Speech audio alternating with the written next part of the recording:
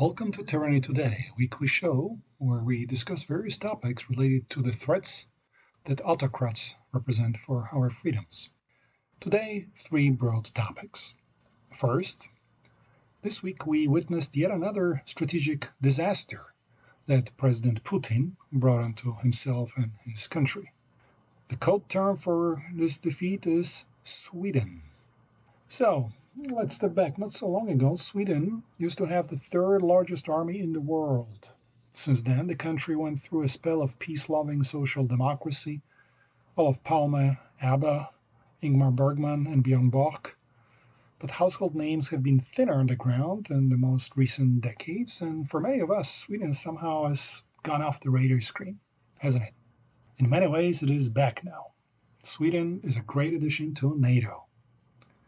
The country spent 5 years redeveloping its armed forces, a process that is only now underway in Germany and France and Poland and Japan and Taiwan.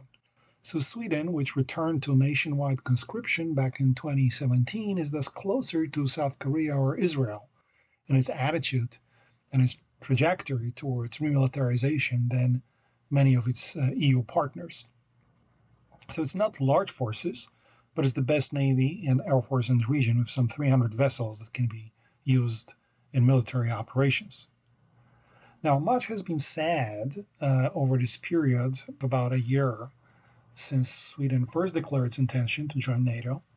Much has been said about its accession taking the burden off Poland to rescue the Baltic nations in case of Russian aggression, because Poland would have to act via a very narrow and vulnerable Suwalki passage that separates Russia-allied Belarus from Kaliningrad, Russian exclave on the Baltic.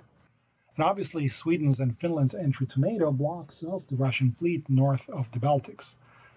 Just as importantly, Denmark ceases to be the first front line in case of a conflict. Now, why Denmark? If you had to take obligatory military classes as a student in communist Poland, as yours truly had to, then you learned that your enemies would be, well, yes, the Danes, a country which never had any conflict with Poland, but of course Poland was not sovereign back in the 1980s. Now Denmark moves to the third front line, courtesy Finland and Sweden. And Denmark has always been independent of Russian gas and oil, thus being much more reliable ally for Ukraine than Germany, at least until recently. Now, the change of NATO's geography also means that the US forces will only now need to send supplies to Gothenburg and Sweden, from where they will more easily be deployed into Finland and Norway. Also of importance is the fact that the German and Dutch harbors will be less exposed. Their role will diminish for NATO after Sweden's entry. Further east, three areas will benefit directly from the security perspective. First, the Finnish Bay, which ends at the end in St. Petersburg. And by the way, if we ever get back to peace, I strongly recommend this charming boat ride from Helsinki to St. Petersburg, which I took a couple of years ago. So the Finnish Bay is the one area. The second area is the Swedish-speaking and so far demilitarized Åland archipelago, which actually belongs to Finland. It's in the Gulf of Bothnia, just off Turku. And finally, Gotland, the largest island on the Baltic Sea, and a source of particular concern for the Swedish military, given a number of Russian provocations around there in recent years. Further north, the Arctic theater is also affected, specifically Russia's system Bastion of nuclear submarines in Barents Sea. It's a key portion of Russia's nuclear fleet targeting the United States over the North Pole.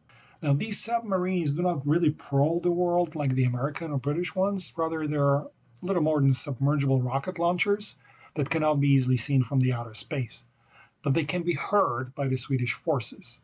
And so, much has been said about the global warming and the opening of the Northeastern Passage, but for the Russian submarines, it's a mixed bag, given that Russia's northern shore, throughout what we would normally call Asia, is quite shallow, and it's silted by Siberia's mighty rivers, several of which cut through the taiga and tundra from the south to the north. Hence, the location of the Russian submarines base is much closer to Europe's northern shores, the Nordic shores.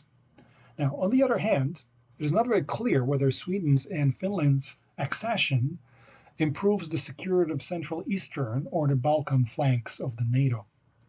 Ultimately, various directions will compete for limited resources, and until the day the resources increase, the competition may deprive, say, Poland or Romania of additional funds and attention that must be redirected further north. Another thing is that Sweden does not prioritize land forces or artillery or infantry, thus making only a very limited contribution to a prospect of a protracted Ukrainian war. Now, everybody's asking what Sweden actually offered to placate Erdogan in Turkey, who blocked the accession for many months. Well, what we do know is that last June, Sweden signed a memorandum on the activities of Kurdish PKK on its territory. But of course, right-wing extremists, always guided by Putin's false flag tactics, managed to burn some Qurans, preferably in Sweden and preferably in front of mosques, with the media watching and taping the event. And such antics happen in Sweden both in January and again in June. Now, how perfectly transparent, right? Finland, interestingly enough, didn't have that issue, as it has actually a law prohibiting destruction of the objects of cults. This week, Erdogan mentioned something about EU accession prospects for his country, maybe as a quid pro quo, but quite how this is related to the NATO integration process, that's a bit unclear, as the two organizations are not related. So that's our first topic for today, Sweden. We certainly speak more about the Nordic countries in future. Now let's move further east. 2 weeks ago, I spent a good half an hour analyzing the attempted coup d'etat by the Wagner group in Russia. Now, as I watch back at those events, none of my conclusions back then seem invalidated by the subsequent events that humiliated Putin so much by offering Prigozhin a deal. In some way, despite the nervous reaction of the likes of Rishi Sunak and Anthony Blinken, the course of events that shook Russia at the end of June is a net positive for Ukraine, and here's why.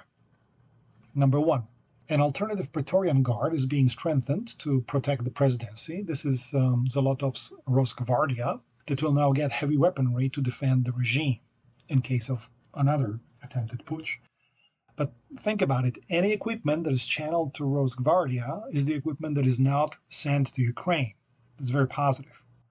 Now, as in all dictatorships, whether it's in Russia, Iran, China, or North Korea, the internal security matters more for the dictator than the external security, which they very well know that it's not threatened by democracies. Hence, for example, Chinese internal security budget dwarfs its military budget, which is not small either. And it's no different in Moscow. So that's the first reason. The second reason is that the purges in the military are proceeding apace. The fact that no major force openly backed Prigozhin was certainly disappointing for him and for his calculations, the reason probably of his eventual pullout from the Moscow assault, but the fact that he was not actively opposed, really, other than by several attack choppers, high-value electronic warfare helicopters, and a command control aircraft, which his forces duly downed with high-quality professionals on board.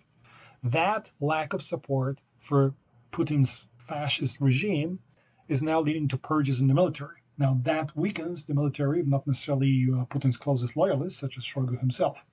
But that's how dictators function. They live in constant fear and can't trust the army, so they have to stuff it with loyalists.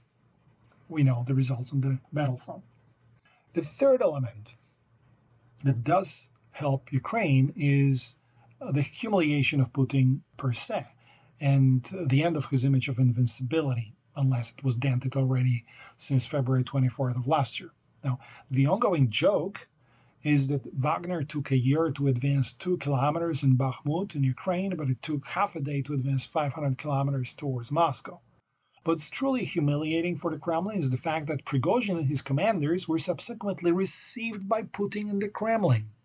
Now, this is a far cry from the fate reserved for Pugachev, an 18th century Cossack rebel who was captured by the Kremlin, tortured at the Kremlin, and beheaded in public, and then quartered in public.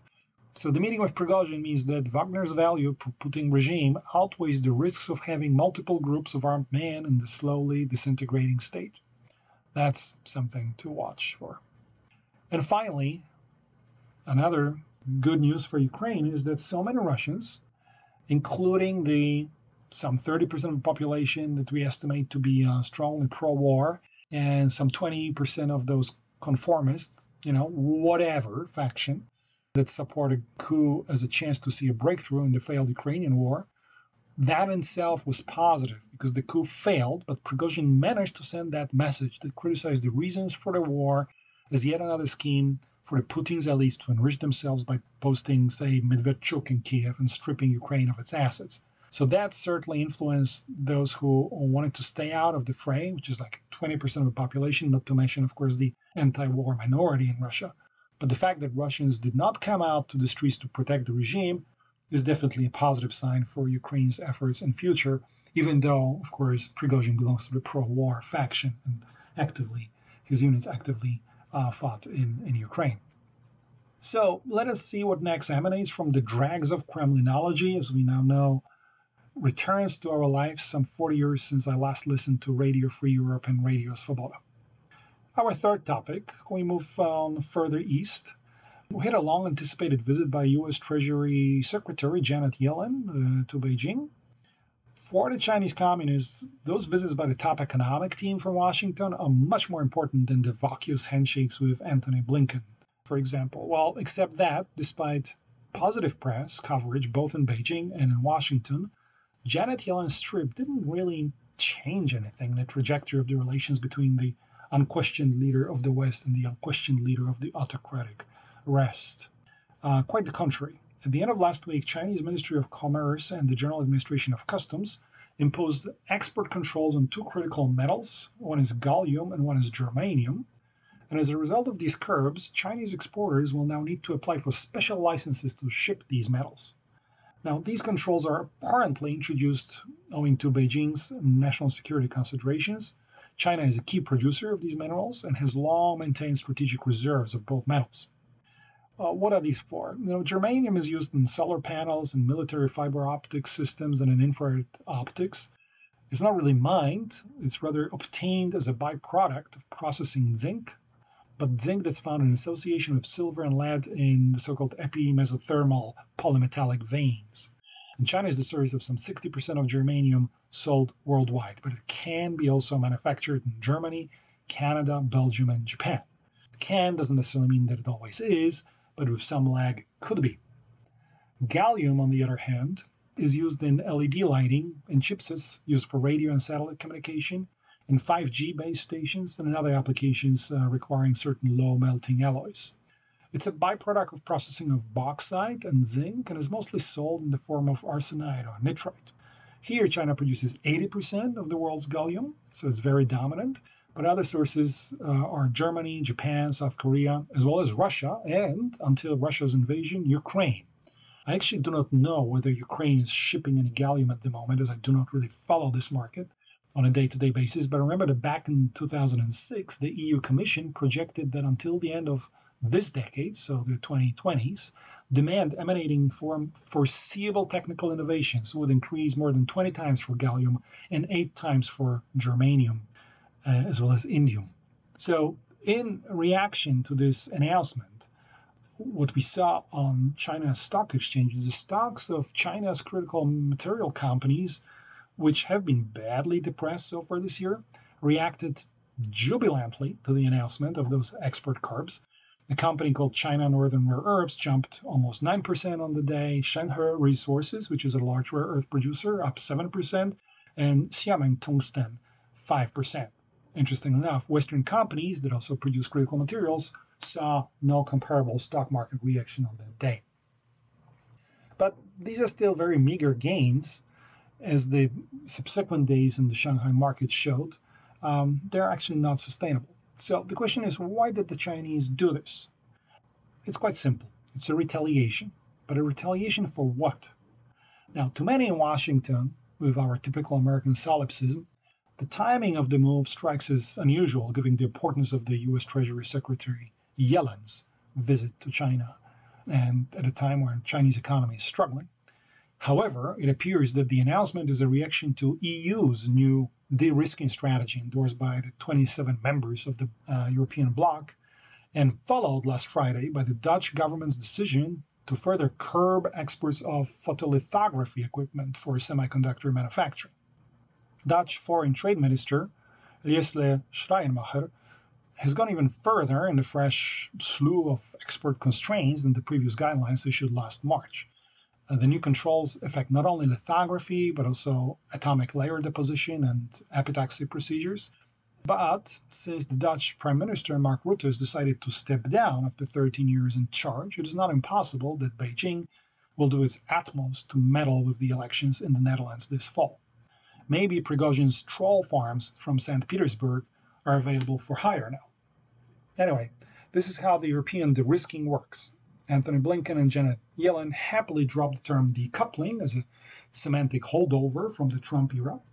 But it's Ursula von der Leyen, a Germanophone, who takes credit for the term de-risking, just as Janet Yellen is credited with French shoring. And those visits to Beijing notwithstanding, beyond the nice talk to Beijing about the need to avoid full decoupling, this economic war continues. Every time a US, a Dutch, or a Japanese government hits the communists in Beijing, they reel. And they stand up and try to come up with something, but soon another blow falls. Now, gallium and germanium can be replaced. Maybe not immediately, but the question is that, even if we assume that the main thrust of these minerals is the semiconductor industry, whether this is really needed already tonight for the starved supply chain. And the answer is maybe not.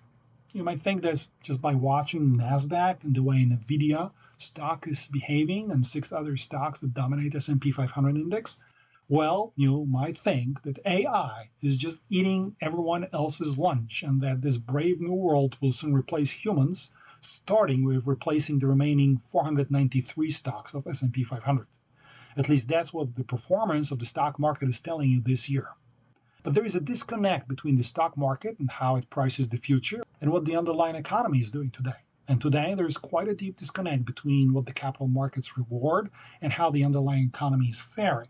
For example, while it's tempting to see the concentration of investors' gains in top NASDAQ names as a sign of sectoral triumph, this optimism is not replicated in the real economy. Indeed, when we move from ideas to material movements, a divergence is clearly observable.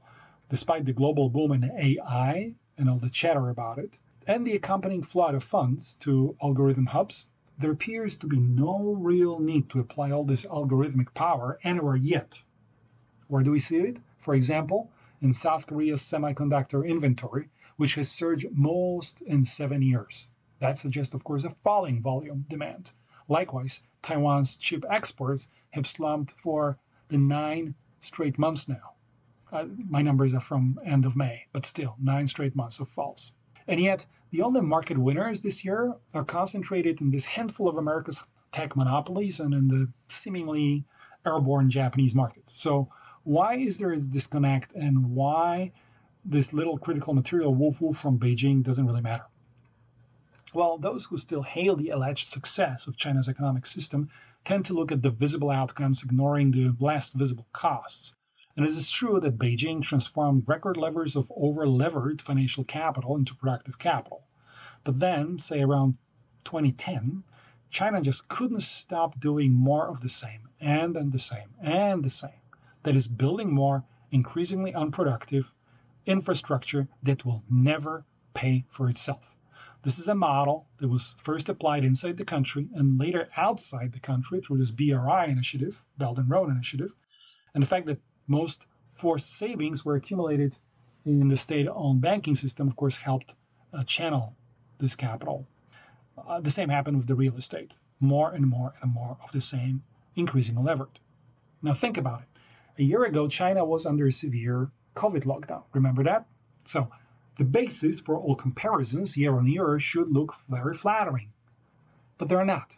This June, sales by the 100 largest real estate companies in China fell 28% on a year-on-year basis, so in comparison with the last year's lockdown. So the negative wealth effect from the slumping property sector has prompted people to save rather than spend. The borrowing is down 13% in the first 5 months of the year, indicating that fewer people are taking out new mortgages than at the depth of the Chinese COVID panic. Home buying is now limited to household formation, but this is slowing due to demographic changes, I'm sure you heard of, and gender imbalance problems that, of course, limits household formation. The 75 million men who will never find any wives in China unless China opens to immigration. But its immigration currently is 0.1%. Even Japan has 2.2%. So, sluggish consumer spending, flagging exports, morose industrial output, record youth unemployment, all of this paints a pretty gloomy picture. Trade with the US is down 11% year on year, and with Europe down 4%. That is before a recession hits the West for real, maybe at the end of this year or beginning of next year. So don't tell me that decoupling is not happening. Now, add to this about $10 trillion worth of local government debt that clearly invalidates the playbook of perpetually levering up the economy to add to this oversupply. The debt overhang among local government financing vehicles, that's about 48% of the GDP. And that's similar to the size of the official government debt. So the governments in China are really yet to figure out how to pay for all this unprofitable infrastructure that was bought during the Hu Jintao and Xi Jinping tenures. According to Goldman Sachs, I saw that China's total local government debt has now reached $23 trillion, which is roughly the size of the US GDP. And add to it the banking burden of those overseas borrowings for the Belt and Road Initiative, some 8% of which are openly non-performing loans. So while in the West we are grappling with inflation, China's factory gate prices have already tipped into deflation, leaving businesses with less income to repay their debts. Consumer inflation hit an 18-month low. There's a price war between the main producers of electric vehicles that contributed to this, even though the volumes of the sales of EVs rebounded strongly. So much production, little profit. So how is the West reacting to this? Well, in April, some $16 billion of Western, mostly American money flowed into Chinese equities. It was wasted. Since then, we see that US investors are disengaging from the Chinese stocks, trading in the most liquid US listed options that track Chinese stocks, most than halved since last November when China apparently reopened post-COVID. Now, there's more stimulus, economic stimulus potentially coming, but it's been extremely slow. The loan prime rate was cut by about 10 basis points. This is a very curious move, very cautious. People's Bank of China, the central bank, stepped up its support for the currency, but the central bank has now lost its independence. It is subjected to policies formulated by the new Central Financial Commission. This is one more attempt to centralize the monetary policy levers. And by the way, this new commission is different from the Central Financial and Economic Affairs Commission, which is headed by Li Hefen, the vice premier, who reports directly to Xi Jinping and sort of maintains a curious bicephaly in the economic affairs by creating competition to Premier Li Qiang, but typical for autocratic regimes. So regardless to what extent China is helping Russia, I'm quite bemused by the nervous calls for China to stimulate its economy. For the world's economy, China's recovery would be a rather double-edged sword. Should a more sustained recovery really manifest itself in the second half of the year, it would offset softening demand in the US and elsewhere, pushing up again inflationary pressures through stronger commodity prices, starting with oil and iron ore. And I don't think we need that. So as Janet Yellen effectuates her pilgrimage to Beijing and everyone seems claiming that we need Chinese growth, I scream, no, we don't. Enough of coal-chugging overproduction.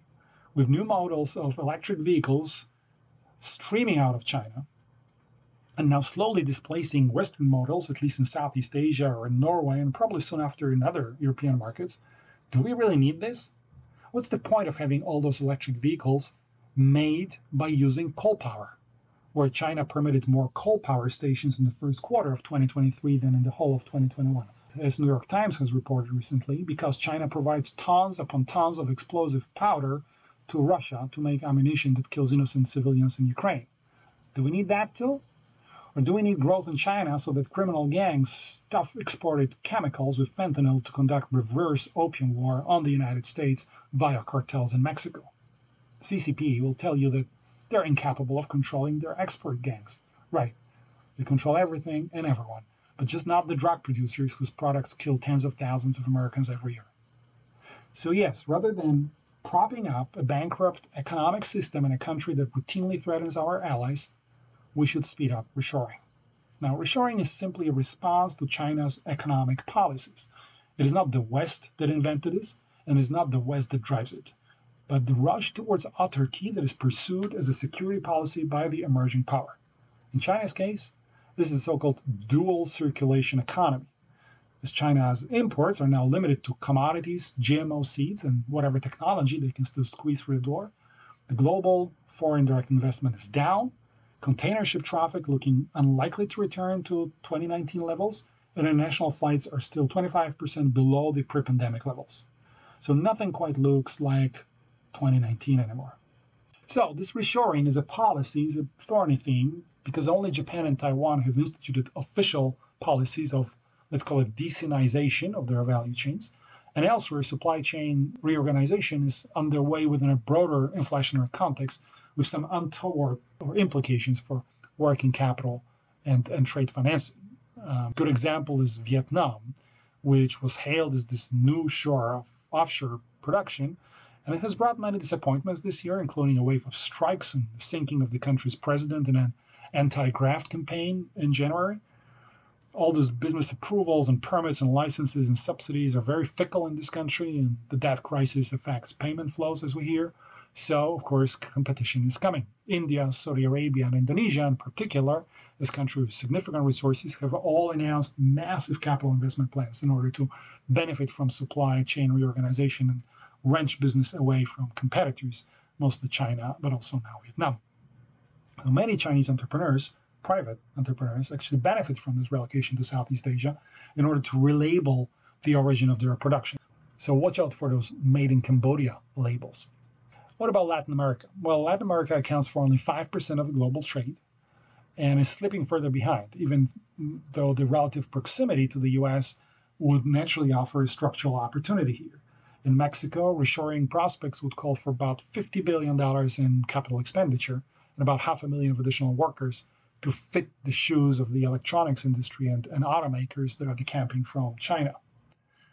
Brazil's disappointing Lula presidency, Lula V2 presidency, meanders somewhere between left-of-center policies and the imperative to please the agribusiness barons who are dependent on sanction-busting fertilizer imports from Russia and Belarus and on the access to the Chinese market. But reliance on commodity exports has actually marginalized the country's economy. So Lula V2, this country is now only 2% of the world's economy, while Lula V1, some 15 years ago, was over 3%, 3.3% of the global GDP. So Indonesia is now larger than Brazil. And Indonesia is busy adding refining capacity to its nickel and cobalt resources, while Brazil is content exporting raw materials. Meanwhile, other governments either are keen to build state-owned enterprises like Mexico or Chile, or simply sell off to the Chinese like Bolivia. Yes, many governments still see the bankrupt Chinese economic model as a blueprint to follow. Janet Yellen will have much more work ahead. That's all for today. Enjoy the warm days, and let us meet again in a week from now.